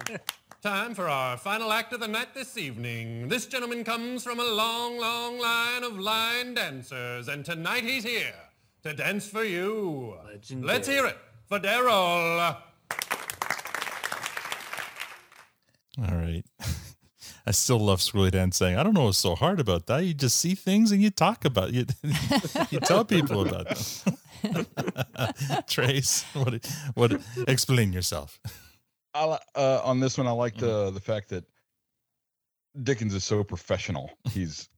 And nothing throws him. Even when Gale comes up and corrects him on the title of it, he goes, "My apologies," and he just deadpans the entire thing. And I like the part where he's the one that brings the trash can for Coach. But the one thing I saw in the Dan moment, he almost had a different tone. Like, yes, I think he enjoyed it, but I almost got this vibe of like slightly starstruck by what Dan did. How he was kind of like caught in the moment and laughing and like just really excited about what Katie and Wayne were about to say. But I really that was the cool part about that one, was because Dan was telling these jokes to Wayne and Katie and Derry at the produce stand, and they were just bombing. You know, okay, yeah, I guess that's a joke. Yeah. And in addition to everybody else in the crowd, Dickens is selling the shit out of how funny Dan is. Those same jokes. Yeah, and it makes the shit that Katie and Wayne say that much funnier. You know, it's observational as billed, and so I just thought that was well. And Wayne's reactions, I understood what I saw. I understood, so I guess that makes you, because everything leading up to that was bizarre shit, nonsense. Right? But that's part of Jim Dickens' secret weapon is he's the perfect straight man on so many of these jokes because he's not breaking. I mean, even that thing with Dan was intentional. It sets up everyone else around him. Yeah, it's great. The wheezy laugh. Victor, what do you think? Yeah, I think he's the one that everybody would want to MC their wedding, back to the wedding. Oh yeah. He's just perfect. He's perfect. He's great at this one. He's great at the spelling bees. Anytime he's MCing, he's doing a great job. So it's a treat to watch him. Yeah, Matt. Yeah, I now want to go back and watch this episode. It's been a long time since I watched the talent show. It's a fun one. Yeah, I love that. Oh my god! And there's he just continued to deliver in that space. So I'm excited already. I know, like, even, and it's premature, but like we've seen the photos that he's in the next season already. I can't wait to keep seeing Dickens more because I like that they've evolved his character. This is obviously an older one, but he's so much fun to watch. Yeah. And just adding to what you said, I hope that they keep the storyline too of him and Gale. In the next season, because that would be. It was just so much fun to see the I can't see that happening. Together. She's a free spirit. She needs to fly. She needs to fly. I know, but like if you're but when she reached the top of the mountain, where else is there to go? I know. Yeah. Go beneath. Okay, Victor. They go high. Sure, she goes low. Anyway, let's see what number 2 brings. Number 2. Life skills. Yes, it is. It happened in Dickens. No, it never. Yes, it did. No, it never. Yes, it did. Okay, Derry, okay. Okay, Derry, I'm going to call Jim Dickens right now, and if I find out you're spinning a fucking yarn, you'll find me in a real bad mood. Jimmy Dickens, how are you now? Good and you. Oh, that's bad. Listen, I got something kind of weird to ask you, so what I'm going to do is just going to come right out and ask it here. Your terms are acceptable. Goodness, I don't even think I can. Yep. Jim, did some nappers come up to you and ask you to fuck his daughter? A Dickens never airs his dirty laundry. Sorry, good buddy. That's okay, good buddy. But no such thing happened to me. Sorry, good buddy. That's okay, good buddy. Though there has been talk of such things in auctioneer circles. Well, what was you told? I'm told livestock aren't the only thing schmellies go scouting for in farmers' markets. And then? There's an auctioneer out Brussels way about my size. Is he really? Says he was told by an auctioneer out Hanover way, also about my size. Fucking Dutchman. That his cousin, a significantly shorter auctioneer, Oh, Swissman likely. was offered $500 by a schmelly at a farmer's market to lay with his daughter. In the biblical sense. $500, nothing to sneer at. I'm surprised you get $500 from a napper. So he was kind of thinking 2 bills made 250 top. So I'm told a hole is cut into a sheet. The schmelly daughter on one side, the stud on the other. The stud then threads his penis through the hole and penetrates the awaiting schmelly. Fucking how about it? Well, what's with the sheet? I'm told schmellies remove all physical and visual contact, aside from penile, vaginal, of course. To keep the sex limited to procreation purposes and deter it from becoming a little more English, as they call it. Makes sense, I suppose.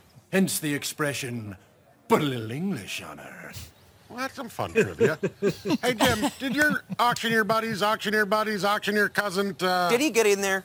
Well, Derry, you're no auctioneer if you hear $500 and don't see $525. And once you've seen $525, well, you damn well better see $530. And if you've already seen $530, you know you're going to see $535. Dollar bill looking at $545, $45, $545. We got $545 in the house. We're looking at $545. We've got $500 and $550. We got $550 going once. Thanks, going Jim. Sold. Oh, man. Penile vagile. So before we talk about this clip, speaking of schmellies, on my way to Kingston today, I stopped at a truck stop for the Tim Hortons for coffee, and there were a bunch of Mennonites there lined up. Oh, I would have loved that. At a Tim Hortons waiting for their coffee. I want to go live with Mennonites. I wanted to ask one of them if they could run, but didn't want to bother them. It looked like they were busy. Anyway, Trace, explain yourself. I love this one because it is so freaking crazy. And it is nuts. And Dickens' timing on it is just perfect in the way he builds and the storytelling. And I will go to bat and say he's probably one of the best actors on the show, because to go that, intense as far as acting and not know and to know what you to do, it could go way off the rails real easy. And he does just enough. And in the next one, you'll see the same thing, but you got to be a good actor to do that overwrought and melodramatic. Well, I mean, he's a serious actor. We know, like, he's a stage actor. Right. He's done Shakespeare. He's done stuff like that. So for sure. But between his voice and his cadence is so good. Yeah. And it makes stuff that's not inherently funny really funny. Yeah. He builds the scene really well. Yeah. Like his intensity, and like, I think you're spot on. The intensity, the tone, his delivery, it tightens up as it goes along to match what he's trying to get across, and it sells the scene in better. It's fucking hilarious. That's what it is. And penile and vagile makes me Oh my God. Penile, vagile. This is what from one of your favorite episodes, Victor. What do you think? Oh man, it was so funny. It was just so funny. I'm just kind of thinking, if you get a bunch of schmellies or on a horse, do they start kicking the hoops? Oh, Jesus Christ. Probably. These are the things that I think about. These are the things that should be a podcast for you. These are the things that I think about. Starring Victor. Tanya, what do you think of this one? It's a solid clip. I love too that it's done over the phone. You get to clip back and forth to each person's conversation. I love the argument that led up to that. That I didn't clip the whole thing, but just Wayne and Derry at each other's throats was pretty funny. And them apologizing to each other when they think, "Oh, okay, so I was wrong on that. Oh, wait a second, no, I was wrong." Yeah. A great clip for sure. All right. The only thing I couldn't see as I watched that was I don't see Wayne FaceTiming. I don't know why. Sure. It felt odd. But I don't think he was. No. We never saw. It could have just been speakerphone. We never saw the clip of the phone. I took the video it as from the FaceTime, because even Dickens was answering it, looking at it. So I took it as FaceTime. No, I think they're just on speakerphone. How old people hold the phone for speakerphone? They were on speakerphone. Wayne was holding it out because the three of them were talking, and for some strange reason, Dickens was holding it out as well. But I don't think there was actual video involved. I think they were. We don't know, but anyway. Because I don't see it either. Makes more sense. Yeah. Yeah. All right, that was number 2. So before we do number one, and Tanya, you can see my script, so I'm not going to ask you. But Matt, what do you think number one is? Oh, geez. I honestly thought number one was going to be the drunk scene. So I'm not really sure. I don't know I can't even think of what's left. So I don't have an answer for you. What about you, Victor? Do you have any idea? I'm going to say spelling bee episode. All right. Let's see if you're right. Number one. Call Victor. Welcome to the Letterkenny Adult Spelling Bee ABC. Now look at my D and E F G and L M N O P Q R S talking T U V. Come on, Letterkenny, it's a spelling bee. Cooling down out there, folks. Down to about 10 degrees as peanut butter cups. Anywho, based on length of past spelling bees coupled with speller proficiency, this year's bee will be single knockout. Sudden death overtime begins right now. Can I use the toilet? I don't know. Can you? May I use the toilet? Yes, you may. Katie, the first word is yours.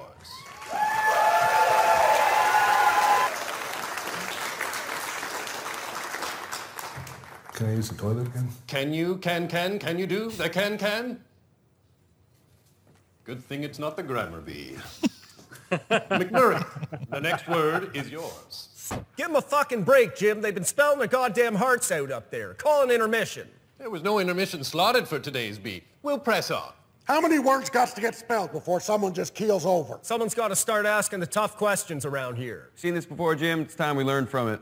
In the words of arguably the greatest Canadian rock band of all time, the Tragically Hip, it's a good life if you don't weaken.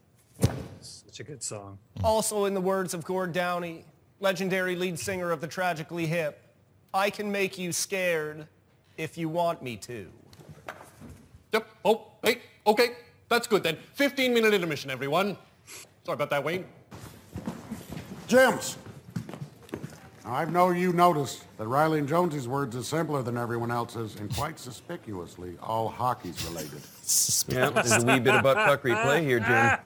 This has been the system ever since Uncle Eddie won the very first Letterkenny Adult Spelling Bee in the late 60s. We must honor it. Exactly. And aren't you guys the ones that are always saying you shouldn't fuck with tradition? It's fucking embarrassing. I love it. Jim, McMurray's skirting the system here. You can't understand what he's saying. He's pulling the wool over your eyes, cowboy. Well. Ain't no hater quite like a spelling bee hater now, is there? What's the matter, Janice? You got some money riding on the bee? Money? There is to be no betting at the Letterkenny Adult Spelling Bee. Your dirty money is an insult to the integrity of the sport. Yeah, Janice. All this time talking could be spent spelling. It's not called a spelling talk. It's called a spelling bee. And we are here to be spellers. There will be no more intermissions, and there better not be any degenerate gambling. Amidst allegations of contest rigging, there will be a new order for the spellers. I will be selecting names randomly from this hat moving forward. Fedora's a dumb fucking hat. It is, but I do believe that that's a dumb fucking trilbies. All right. Yes, the Letterkenny Spelling Bee. Great pick, Trace. Let's talk about that. Letterkenny Spelling Bee is my favorite one because when I was going through all the episodes, and I came across this and I realized over the course of the entire scene, and this is, if I'm not mistaken, this is like one of the longest single episodes. It is one of the longer Letterkenny episodes from I remember. Yeah. Right. Went through overtime, to be fair. Dickens is the linchpin of that entire scene, start to finish. Everything pivots off him. Everything starts and begins and ends off of him. And we've already said how good he is at MC and everything, but the stuff with Joint Boy, where can you? But I mean, everything in it is perfect. And Jim Dickens keeps everything moving, keeps everything flowing. All the jokes,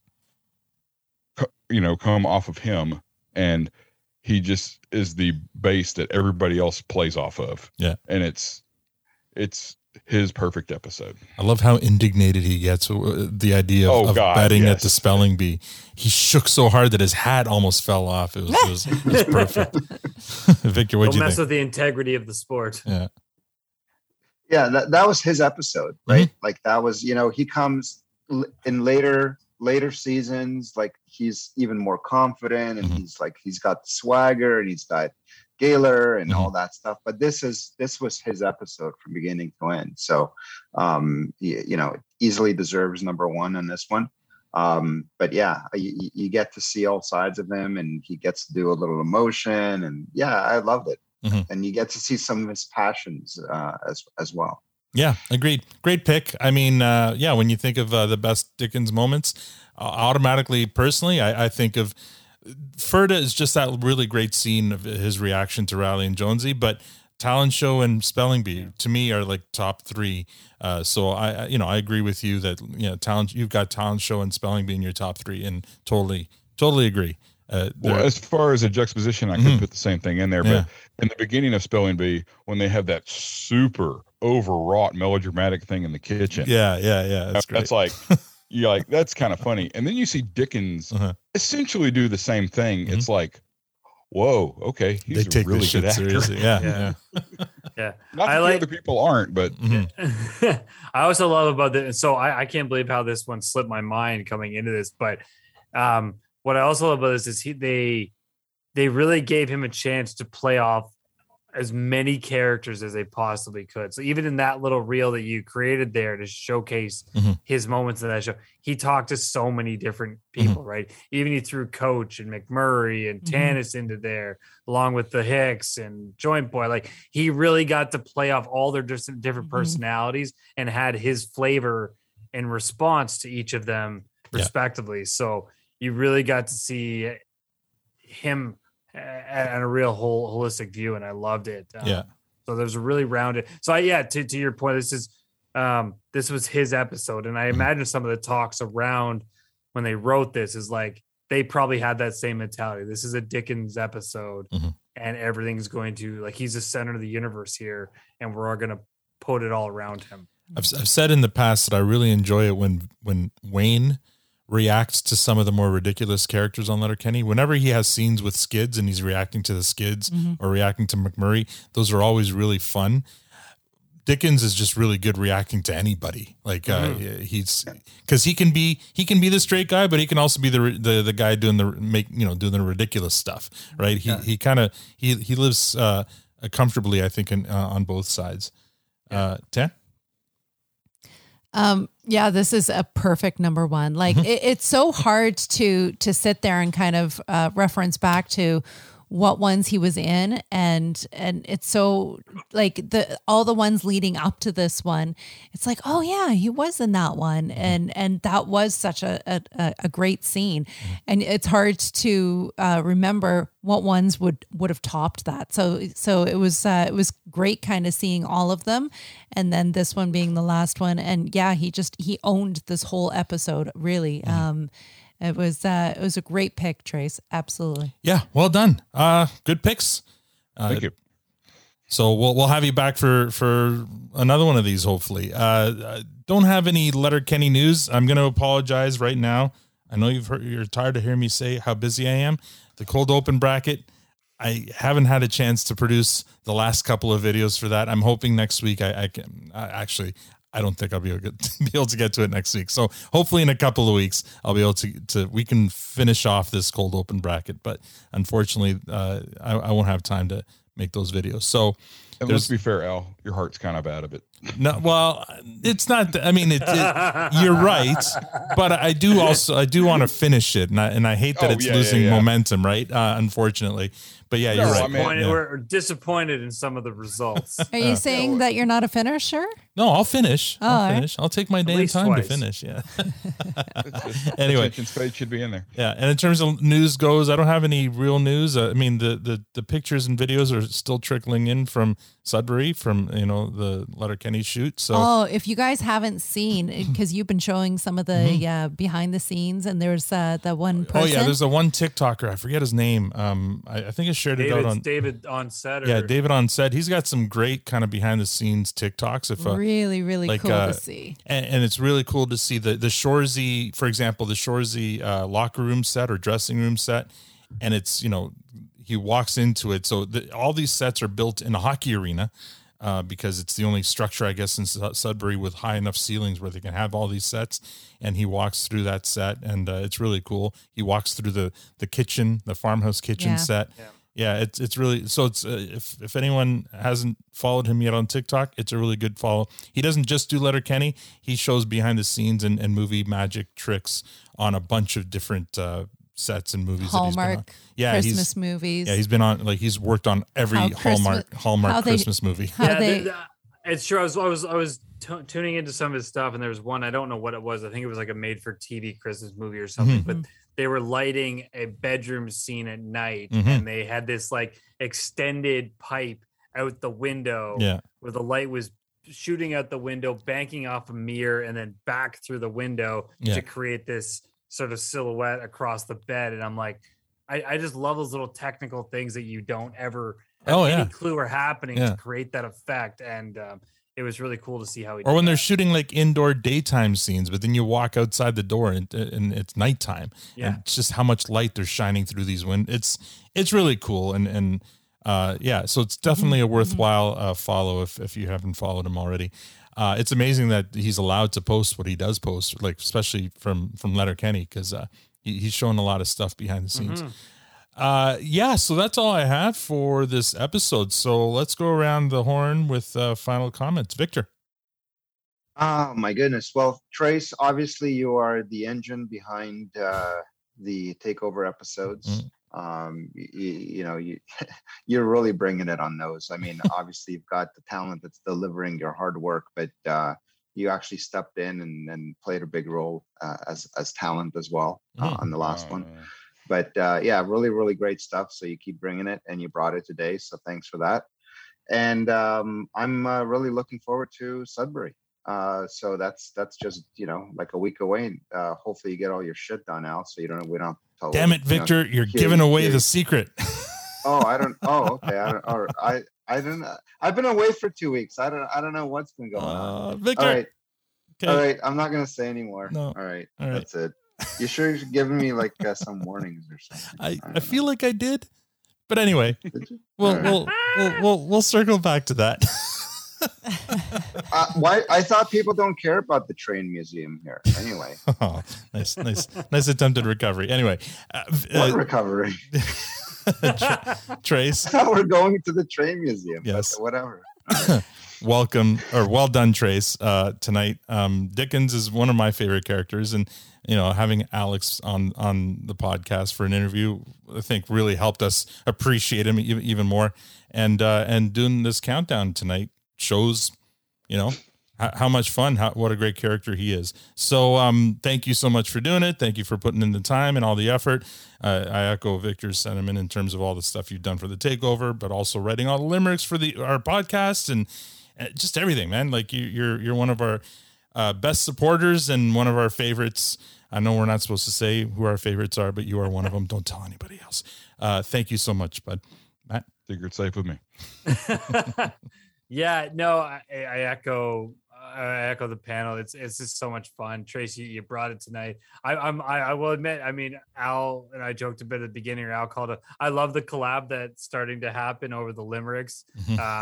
We should keep doing that because there's some fun stuff coming out of that. It's all you still, but it's giving me that early view has given me ways to position them a little differently or bounce them. So Trace, you succeeded at doing something I haven't been able to do in 2 years, and that's getting these guys to work on something other than just watching an episode like before coming on. So kudos to you. Yeah, it's working, and I love it. So let's keep doing it, man. Let's really surprise Al one of these times and make me really do some work. So it's thanks for everything you do for the show and the sport and always coming on. You always bring it, and this is always a blast, guys. Yeah, thank you. I reiterate what everyone's saying. Trace, you're absolutely amazing. I love how you brought it tonight. I love, and I've said it before and I'll say it again. It gives you so much more of a bigger appreciation for the show, for the actors to do these deep dives. And like never before have I ever watched a show and kind of went, oh, look at that camera angle, or like, oh, look at the seat that he's sitting on. Like this show takes things to a different level, but this conversation takes things even deeper than that. I feel like we really look at all of those different things. And as I said, I've never looked at things that way, and it really gives you a bigger appreciation and for what goes into like just for every little idiosyncrasy, like every move, every look, every decision, everything. Everything's purposely done. Yeah, for sure. Yeah. And Trace, you've brought it on several occasions and brought that to light, right? Even the montages. Yeah. Like just the music that they choose, the angles that they shoot in, the just everything is so on point and on purpose. And it's not something that I don't think I would have actually looked for and looked at before. I would just been like, oh, they're doing a hockey thing. We've turned you into an obsessive fan. Yeah. And I like, you're welcome. And I like though too, like you were sharing those videos with me, and to see the actual vision or the video and the behind the scenes and how, and the whole angle thing. And I remember there was one that was like showing the multi scene. So there's the one scene and the back, you know, the camera showing everything that the one shot's taking, and then the second shot, and then the third shot, and then the actual like stunt devil or whatever falling over. And it's like it's cut all into, and it just boggles my mind how that is all pieced together, and it gives you a much bigger appreciation for it. It shows you how masterful this art is, right? Like absolutely, we take it for granted. We watch, we enjoy, we love, we cheer it on, but the amount of work that goes behind the scenes for most of what you see out there in any kind of a very public space in television film is unreal, right? These and it's filled with an industry of people who are passionate and love what they do, which is why you get the amazing content that we are fortunate enough to enjoy. So it's something special for sure. And not to mention something that's probably going to be missed by 90% of the people watching it.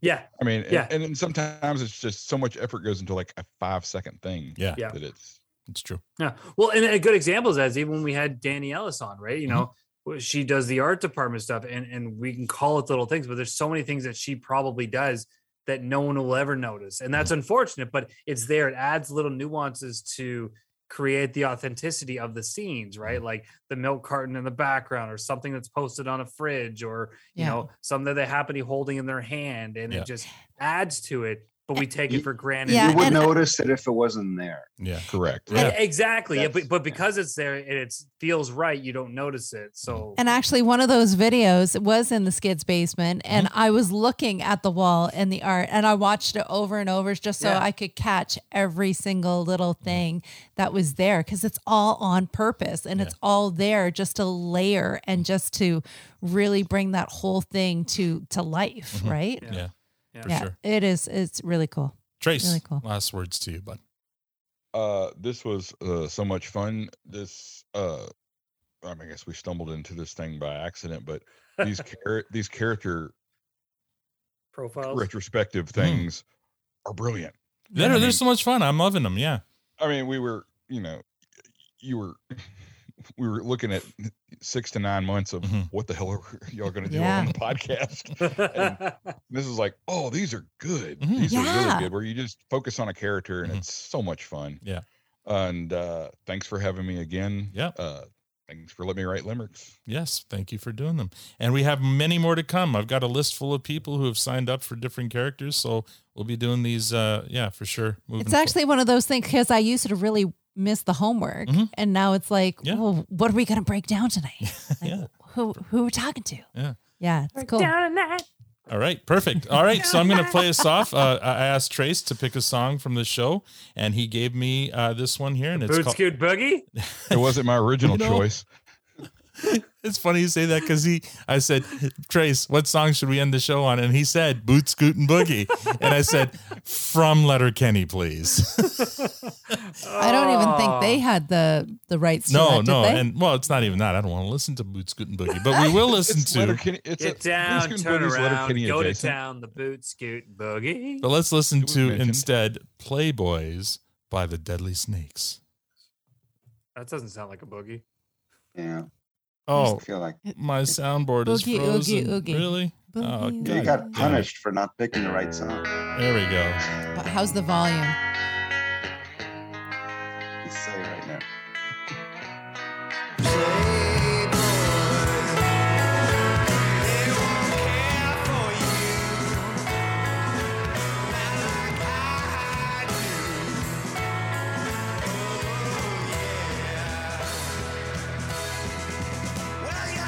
And that's all we have for this episode. Next week, we will not be releasing an episode on Thursday, but there will be an episode at some point next weekend.